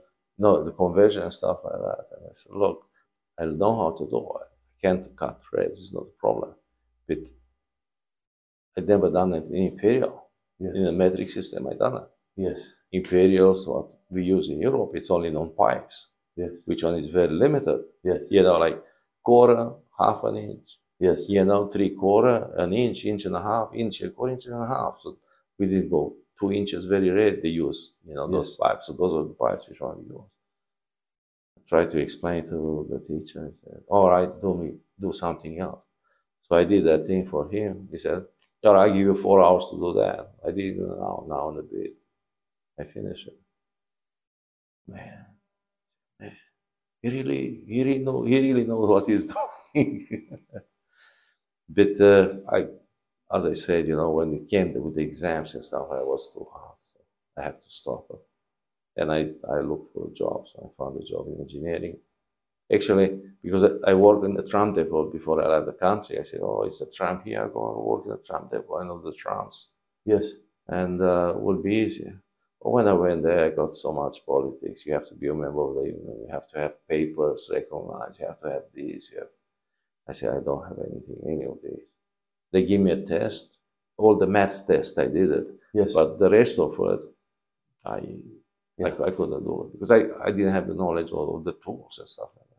What you're gonna use if you do remove a broken screw. Let's segue into your in how you became a Christian. Okay. Because we get lost a little bit in details. Yeah, we do in details and those things. Well, in 1978. Yeah, 1978. Oh, no. 1988. I met Marlon. 1988, you met Marlon. Yeah, just before you guys come. Yes. Yeah. By the way, when I work and stuff like that, we continue, you know, that $20 a week, keep on going. So I met Marlon, and we got married in 1990, where she got pregnant, and we had Dana. We bought a house together in Idaho. Yes. House. I remember. And things were good for a while, but after that she slapped into gambling and I offered her help. She agreed with me for just when we were there. Yes. As soon as she was going to work and do other things, you know, she was going back into gambling. Pokies or casino? Yeah, pokies. Yeah. You know, so. And things went bad. We ended up selling the house. It was a bad time to sell it. So we lose money on it. Wow. But because the house was very bad when we bought it. Yes. Because I didn't want to spend too much money, go too much in the debt. But I did a bit of renovation, have to restamp the house, painting, change a few things, plaster in the house to make it livable. Yes. So I spent quite a bit of time and money into that. And then we ended up selling the place. We split the money, and then Dana stayed with her. I didn't want to get married again. Yeah. And in the back of my mind, I knew why these things happen, because staying away from God. Yes. That in '88, you came. Yeah. And then my mom was saying, you know, to come to church. I remember I was taking you there quite a few times. Yes, I take you to church, and then I was going play soccer, do other things, and then come back and pick you up and take you back. But no, there were some bad things going on even in the church. I don't know if you remember that time there were some arguments going on. Politics. Politics, which one? But yeah, but those politics, I pick on them. Yeah. You know, so I shut my mom down. Yes. You know, so of course, if you know, a strong person wouldn't be affected by. Yes. You know, but me being weak, and I try even now from time to time, if they have some arguments in the church and stuff like that, and I just try to make peace, because you do not realize the damage you make to other people, especially to new people, new Christians, which are they come into. You know, so what's the difference between you if you fight than the people outside? You know, outside the church. So how did you meet the Lord? Oh, well, I had a good job. I made good money. I had money too. After the divorce with my ex-wife, and we split the money, so we didn't have anything. I pay her money for Dana, because she was living with her. She was living with me as well, you know. So I didn't bother. I paid the school fees and everything for her. And I felt an empty something in me. Yeah. You know, something empty. So I need to fill up. Yeah. So I couldn't find my place. You know, happiness. I went back skydiving, because when I came here, I tried to go. I went skydiving. I did 3 jumps, but it was so expensive. You know, the parachutes and everything. You have to buy your own parachute. Was excited. Yeah. You know, but then when I had the money, I started going back and playing soccer. Yeah. So I still had the adrenaline. I had something to do, you know. I started going fishing, bought some fishing rods, good fishing rods and stuff like that. So my weekends were out Yeah. If I don't go soccer, I go fishing with friends and stuff. Yeah. So I didn't bother, too much to church. Yeah. And then there was a period when a lot of people, migrants from Romania here, they were singles. Maybe they were married, but later on the wives, they came, the kids, and they didn't have any more time, to entertain going together. Like we just make a phone call or something, and we go fishing to Murray River, for example. Yes. So it's 2.5 hours, 3 hours from Melbourne. Okay, let's go. Hey, all right, I come and pick you up. Yes. When I come back, car is full of people. Another 3 cars following. So we go down the Murray River, and we got 50 roads in the water. Tents and sleeping bags. Fire was going on. Was drinking going. Good time, no fighting or stuff like that. But we were there for the weekend. Yeah. So it was sort of life which we didn't have before, none of us. Yeah. Because people which they were married, they have to go home with money, take care of the things at home. And then when the wives, they came and the kids, they start buying houses and, everybody work overtime.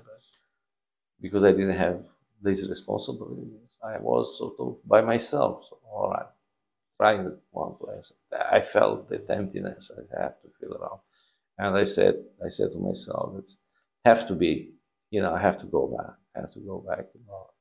And skydiving, I was thinking many times that God can punish me, what skydiving, you play with your life every time you go up there.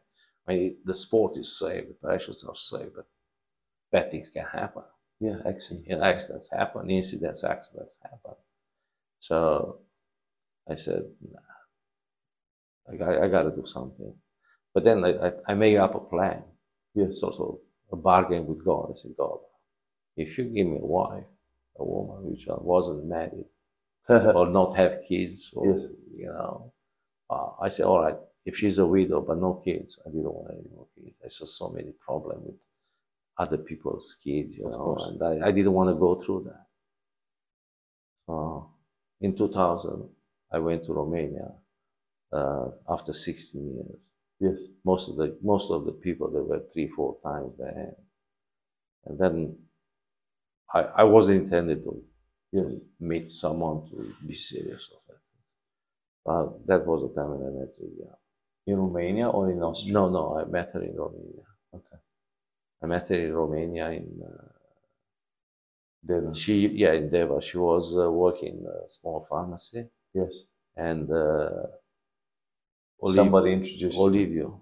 You remember? Yeah. Of course. Olivio is our cousin's husband. Yeah. So he said, come and see Lydia. Who's Lydia? Lydia's Sammy's wife's sister. Okay, let's go. Aurora. Yeah, so I went there. I said, this is Danny, from Sammy's cousin. Okay, all right. She was busy. There were all people queuing up, together. I told him, I said, look, she's busy. Okay, thank you. We know each other. Let's go. So I haven't, I knew she was a Christian girl. She wouldn't get involved with a bloke like me. We are divorced. Not even a Christian, divorced. Divorced. So how did you meet again? You came around and you told me that if I go back to Vienna, promise you to go to church, to church. So I went back to Vienna. Yes. I think 2 years later, 2002, I went back to Romania. So I went to Vienna. It was when Philip was born, Danuț's son. Yeah, I was there. We were there. Huh? We were there. You were there. Yeah. You were there. You were there before me. I was there on the day that he was born. She went to the hospital. Yeah. Okay, I was there probably 2 or 3 a month after. You remember her sister was there? Yeah. Mary? Yeah. And then Mary left and I came. Okay. So that was the time when, Yeah. when This is 2000 or 2001? 2002. 2002? Yeah. Okay. Because in 2000 I wasn't in 2000. Okay. Yeah, yeah. You were every year there. So Yeah. in Romania, maybe twice. And Austria, yeah. So I went there and you told me, said, promise you gotta go. So I can't remember it was Thursday, Friday or Saturday when I got to Vienna. And on Sunday you went to church. And on Sunday I said, oh, I put my suit. Yes. I'm going to church. And the nuts had to go to work. So he couldn't go to. Dina had the little baby, so didn't have anyone. And then I think Dina called Aurora. And Aurora sent Lydia to take you to church. Aurora sent Lydia to take you to church by tram. Me to church by public transport in Austria. In Austria, yeah. And she said, Lydia said, I'm not gonna go take him to church. You know, he's a single man, divorced. I don't want to have anything to do with him. Yes. So Aurora came with the two kids. Okay. You know, he came to Dina. So anyway, we walked out, we went and we got, you know, the on the weekend in the metros, they go every 4 minutes. You know, so we had to change the trams or the trains. The trains in the process to go to church. We had to change. Yes. Lydia had to change 2 trains. And you met on the train? And she walked in the train, the one we were, you know, in the same wagon, in the same compartment and stuff like that. She was with one of her friends.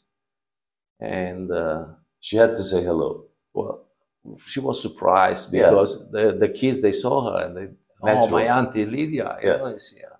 And then she said, oh, let's introduce you. And I said, oh, I'm Lydia. I said, I know. I met you 2 years ago. Remember, right? Sort of didn't say anything, you know. So anyway, so we went to church, and after church, in the morning, we went to church, and we went back to the Nutz's house. The Nutz was coming for lunch. Because he was for lunch. Yeah, for lunch, but she didn't come with us. Okay. You know, and Florin came to catch up with me, and Sammy. Excuse me. They both cousins. They came around and say hello. You know, we catch up, had a bit of lunch there, and then in the afternoon we went back to church. Yes. But I think church starts 5 o'clock or 6 o'clock. But anyway, over there you have to be an hour early because otherwise you can't get a place. So many people that were there. So yeah, I went back there, and then I went to Romania.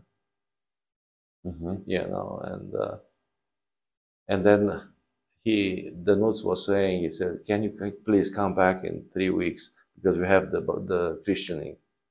Yeah, for the dedication. The dedication for Philip.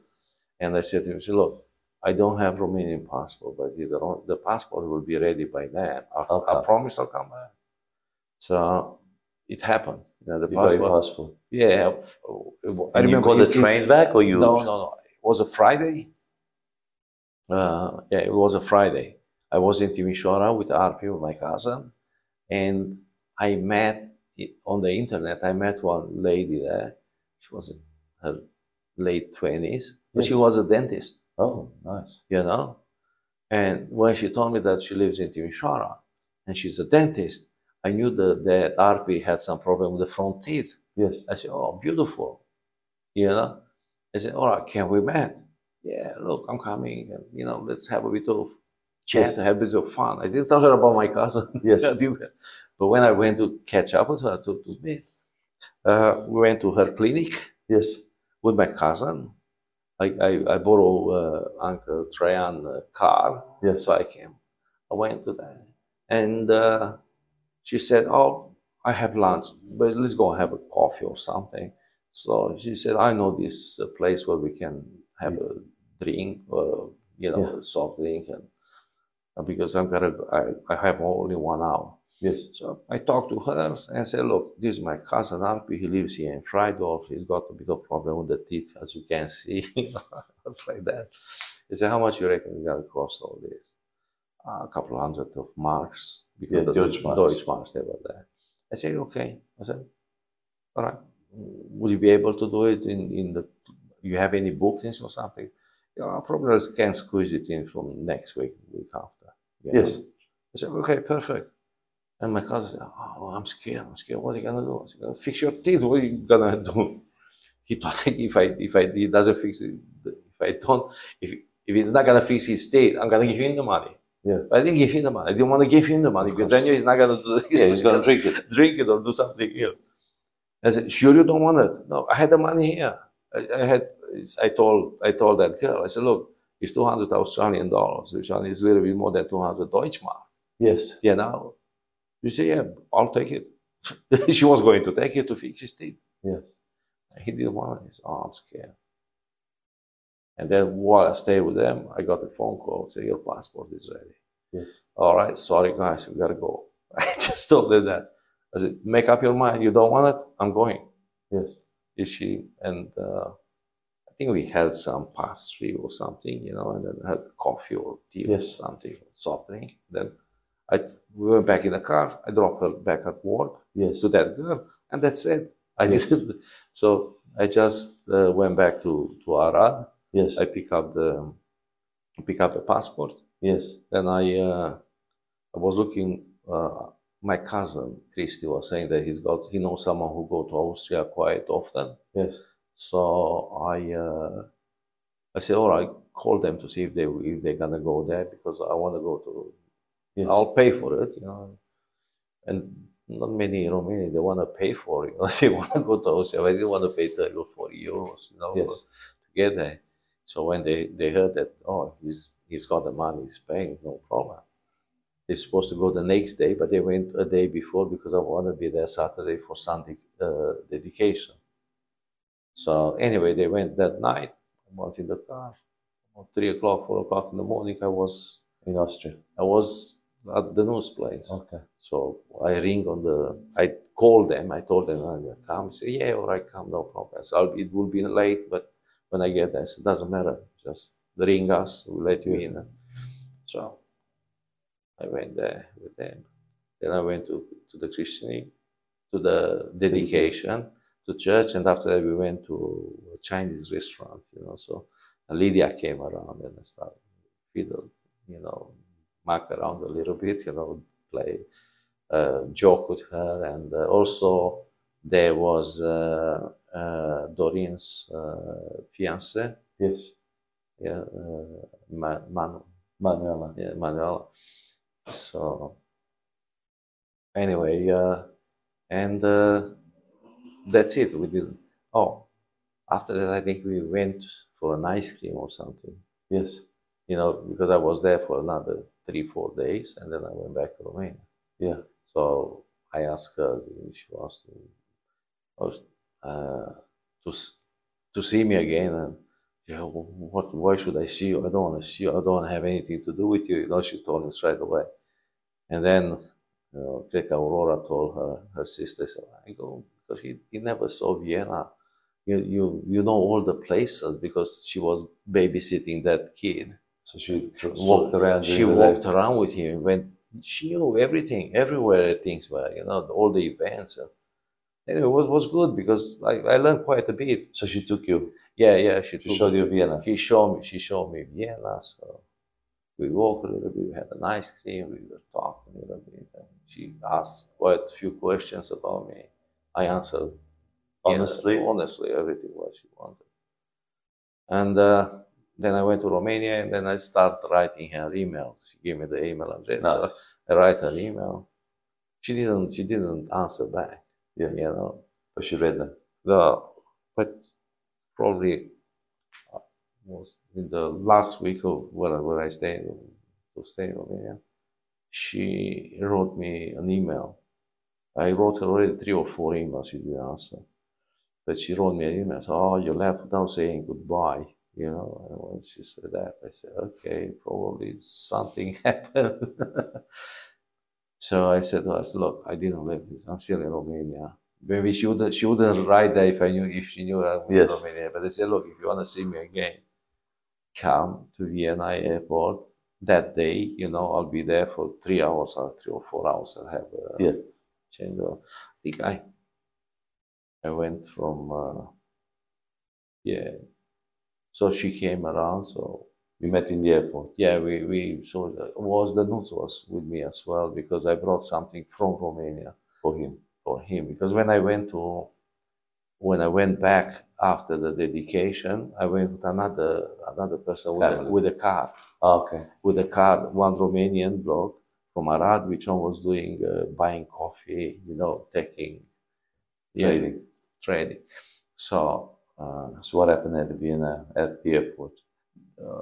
Well, not much, because my cousin was there, the Nuts, you know. So we just talked, and I went to Dina's house in Romania, in the country. Yes. Because when Maria, her sister, left, didn't have enough space for the luggage. So it was a big luggage, probably 30 kilos. Wasn't it? You know?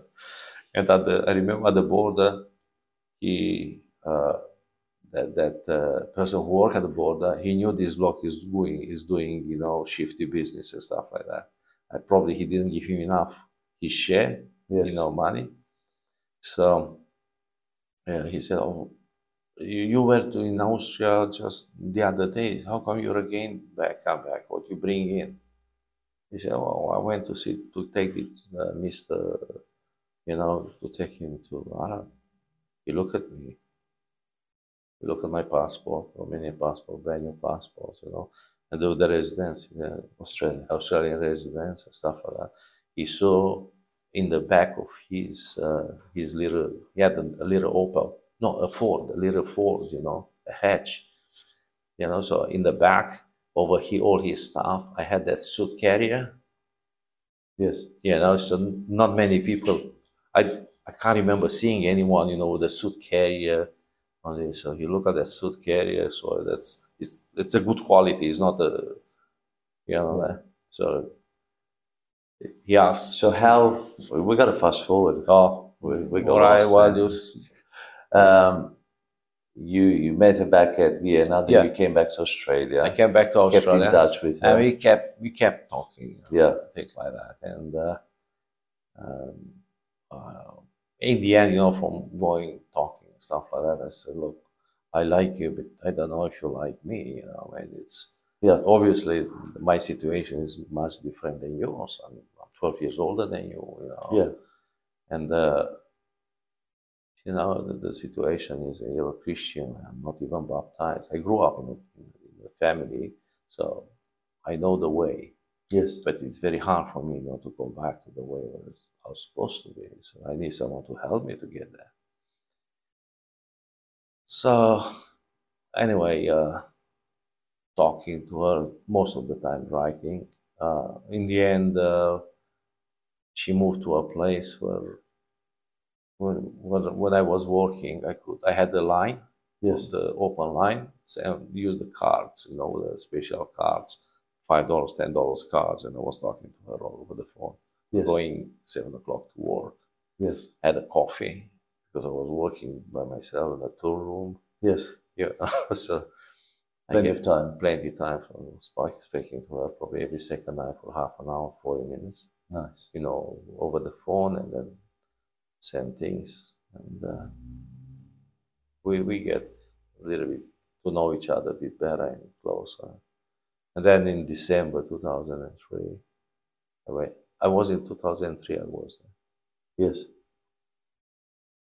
Actually, no, that was 2003 when that happened, because I went back in the same year. It was August. And in December 2003, I went back. Yes. I even took a ring, a wedding ring, not a wedding, engagement ring. I took with me engagement, and I went to immigration. I got the paper, because I was looking. I said, what would be the best and the quickest way for her to get across. here. And it was a fiancé visa. Yes. You know, answer of the once you put application should be in 3 weeks. In 3 weeks they have to give you an answer. An answer back then. Other they were 6 weeks or Yeah. between 6 weeks and 3 months. You know, 12 Yeah. weeks. So I said, all right, that would be the best. I said, I don't want to rush things. I want her to know me a little bit better. Yeah. I talked to my mom. I told her, I said, look, if she can't, can she stay here with you? So where are you going to stay? With Natalie. She said, yeah, sure, no problem. Oh, she's a good girl. I said, yeah, you know, she's Christian. So she came. Okay. And yeah, well, I went in December there and all good. I went to, I think Florin lent me his car. Yes. So we went to Romania with the car, just the two of us. Yeah. We made some shopping. I brought her cherries from here, you know, bought Nice. 2 kilos cherries. She couldn't believe it, but not only her, she had a roommate. Yes. Which one she had a boyfriend, Uh-huh. but Christian boyfriend. They didn't live together, but he was coming around because he was by himself, and he was coming eating there, and you know that when he saw cherries, you know, good sized cherries, really, you know, top quality cherries I brought from here.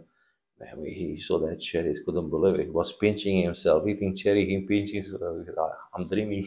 Yeah.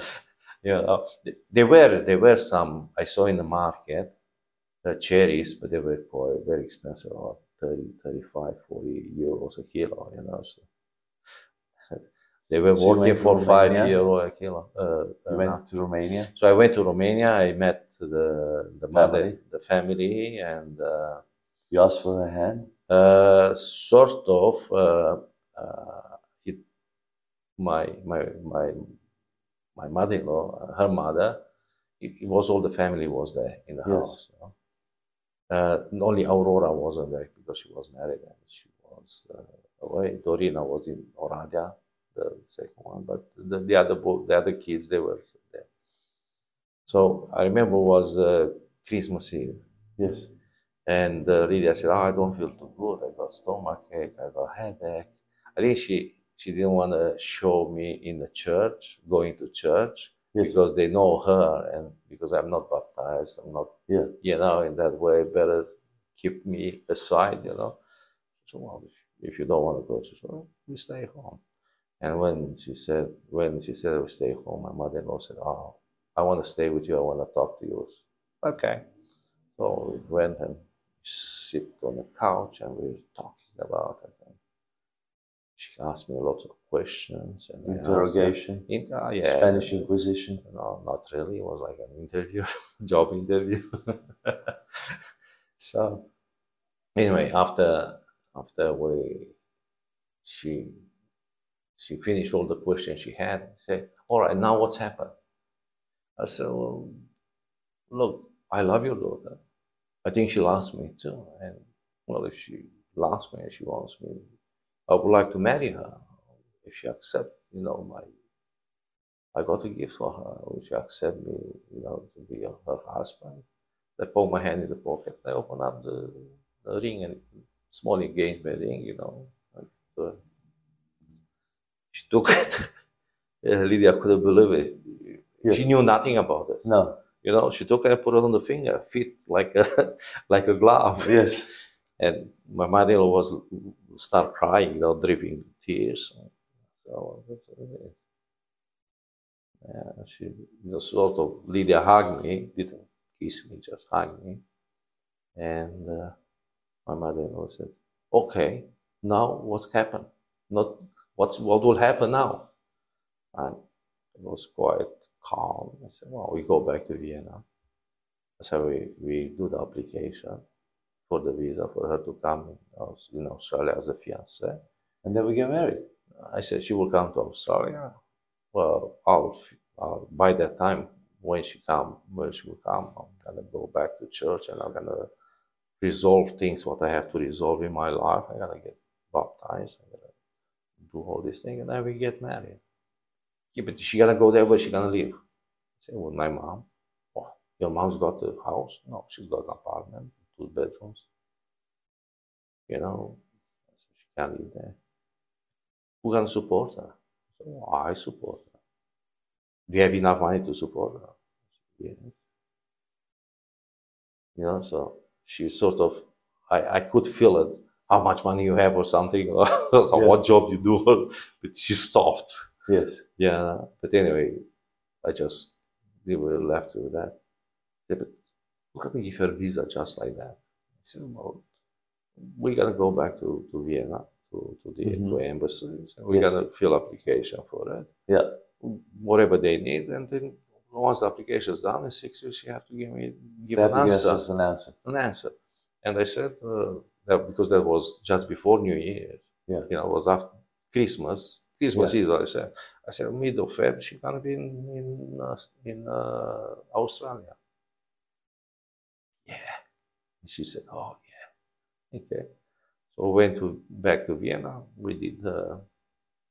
Actually, on the way to Vienna, we stopped in Oradea.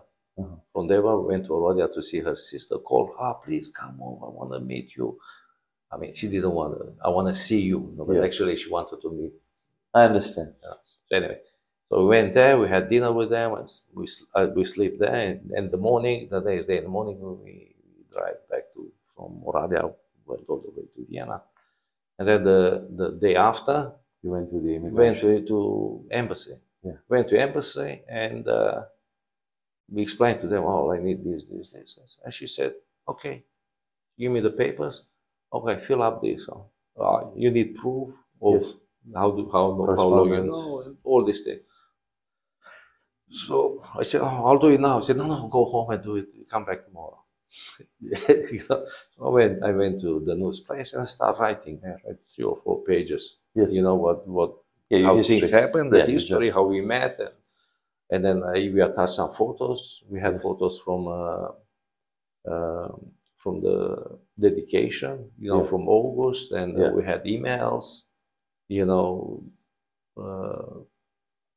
a few letters, things like that. So anyway, fill up all that thing. She took it. I said, but you need some more stuff. You need another 3 documents. Yeah. I said, well, can you take the papers in without that? Yeah, I said, no problem. That's not that important because you got the most important things, was that lady. He said, you take it in. The only thing is you have to go and pay the fee. Yes. I said, yeah, I put my hand in the pocket. How much? I can't get visa. You know, oh, sorry, we cannot. We don't take visa. We take only cash. I was surprised. No, Australian embassy in Vienna take only cash. So I said, all right, how much is it? 630 euro or something. I said, all right. I looked, I had about 250. I said, oh, it's not enough. I better go and get some money from the automat. Bankomat. So I went out there, and Lydia said, how are you going to get so much money? No, I said, that's not more than $2,000. Is it? But you can't take $2,000. Yeah, I can take $2,000 more.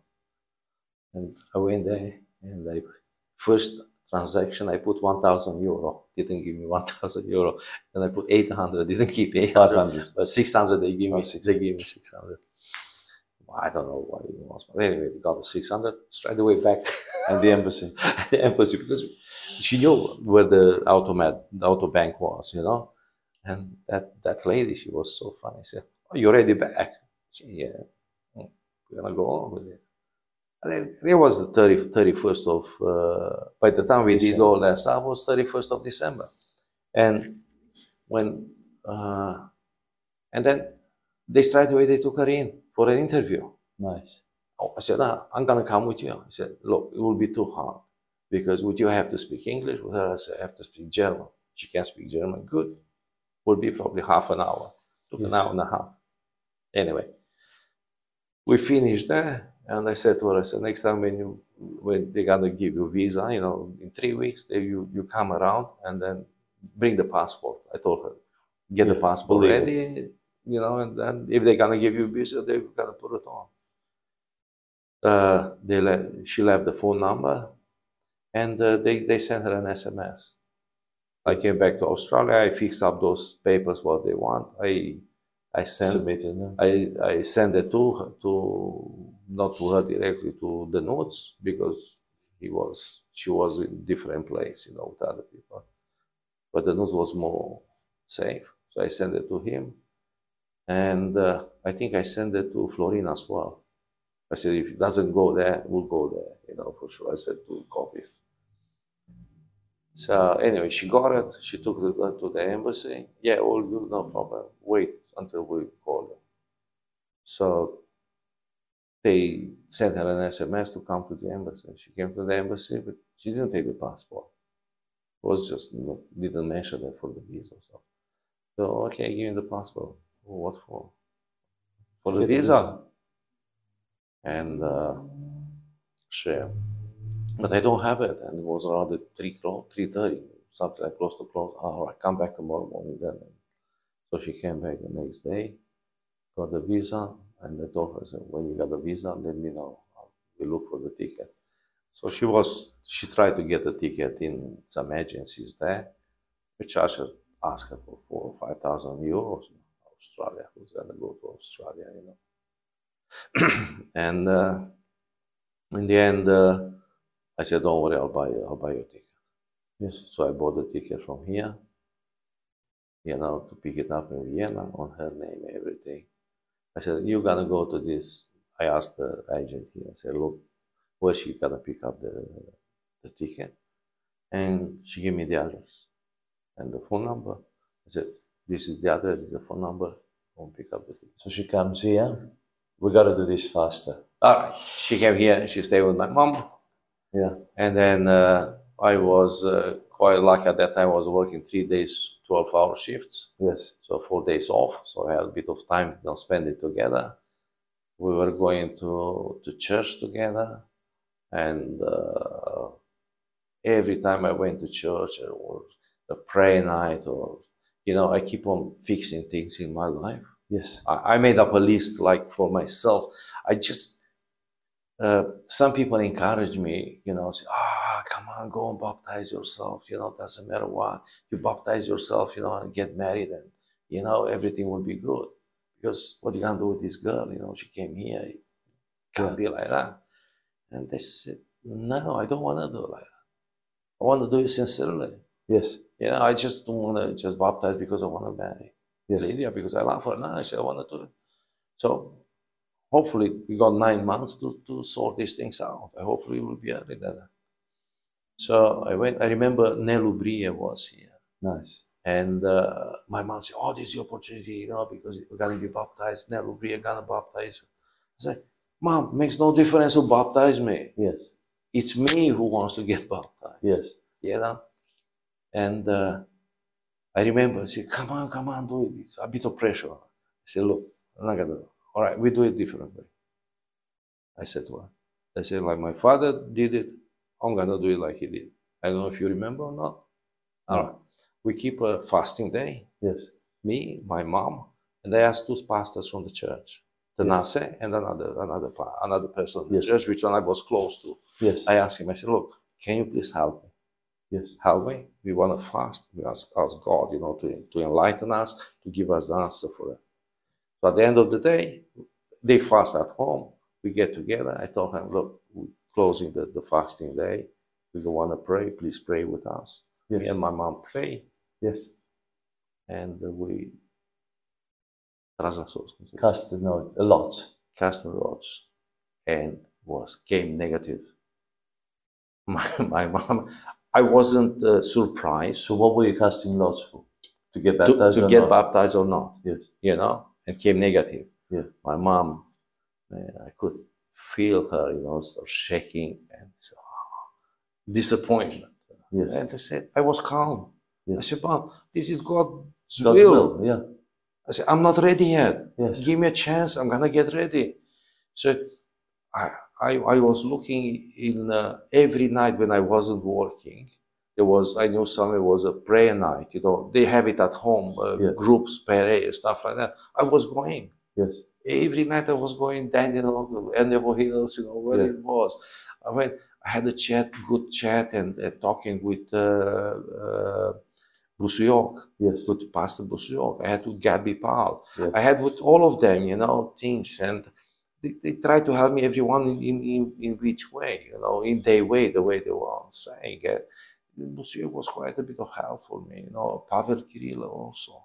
Yeah. You know, because my mom knew him, you know, I knew him too, you know, so then they were people, sincerely people, God's people, you know, which I knew they not that for laugh at me, or, you know, they sincere, and they will help me to get it. So in the end, I sort of took all my things, all the forgiveness, what I had to do, and fix up all the bad things, what I done. I can't say, I mean, I wasn't the perfect, but I wasn't, you know, like, I didn't get involved with drugs. I didn't have trouble police. I didn't lose my license because drink driving or things like that. Even when I was drinking, I was always, I drink to that amount so I can drive a car. Yes. You know, I knew some of my people I was drinking with. They were drinking. So eventually you gave in? I eventually gave in, and I got baptized in August, 10th of August 2004. Praise God. At Bethany? At Bethany Church. And I was by myself, one person. So I really appreciate it. And then you got married? On the 11th of September, we got married. 1 month later? Yeah, a month later, we got married. We were there?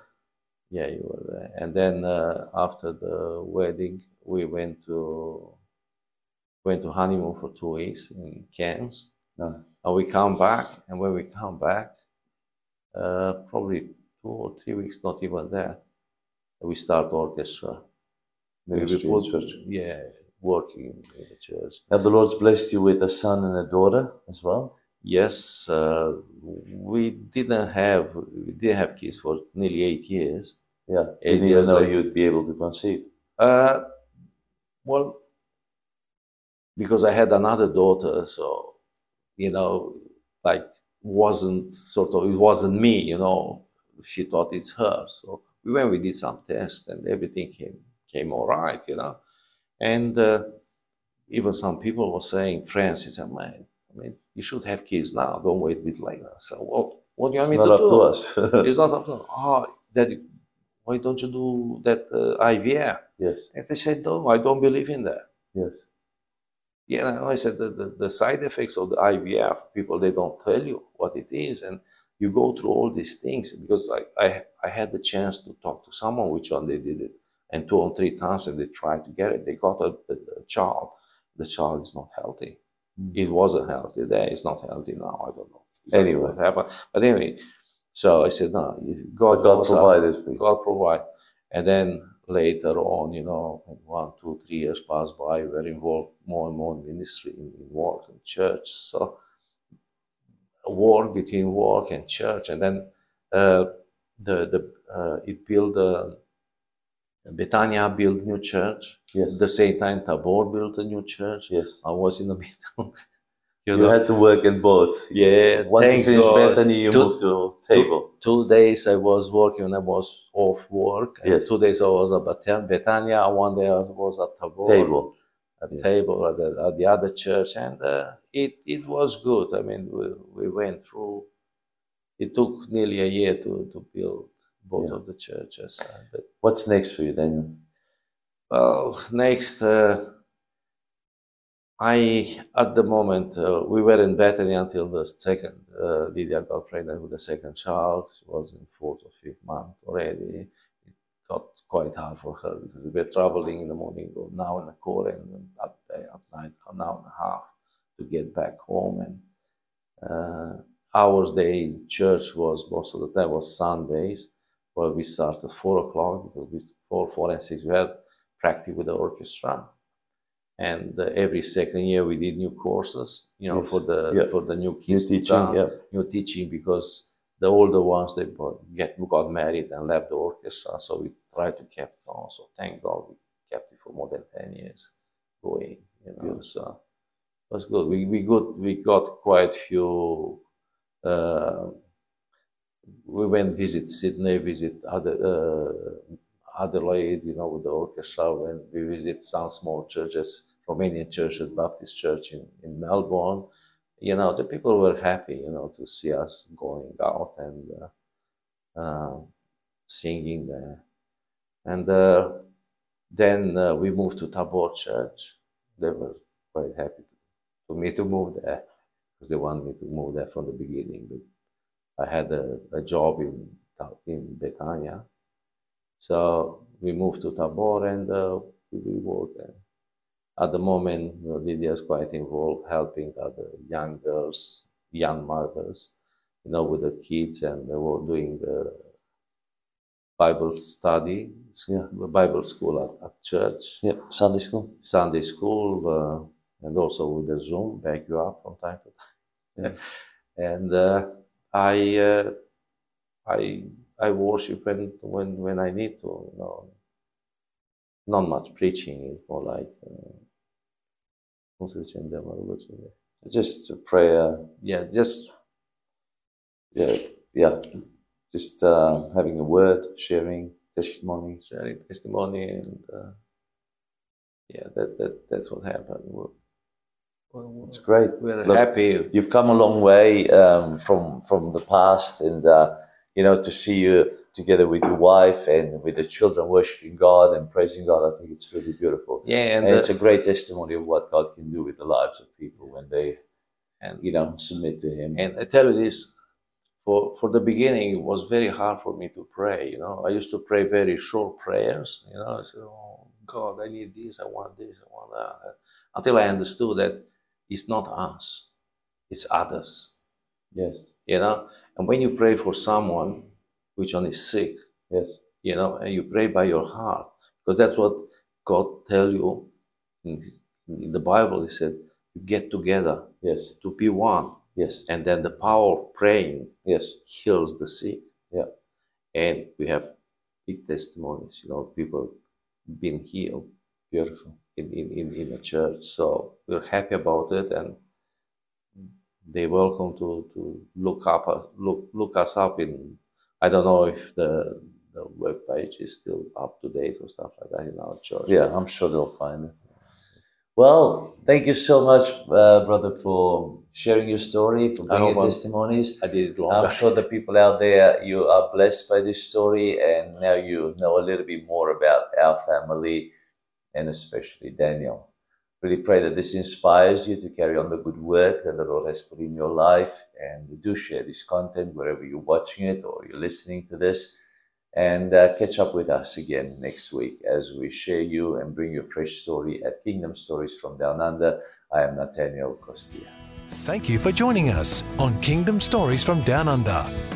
We'd love it if you would subscribe, rate and share these stories with your wider community. And remember, every story is worth sharing, including yours.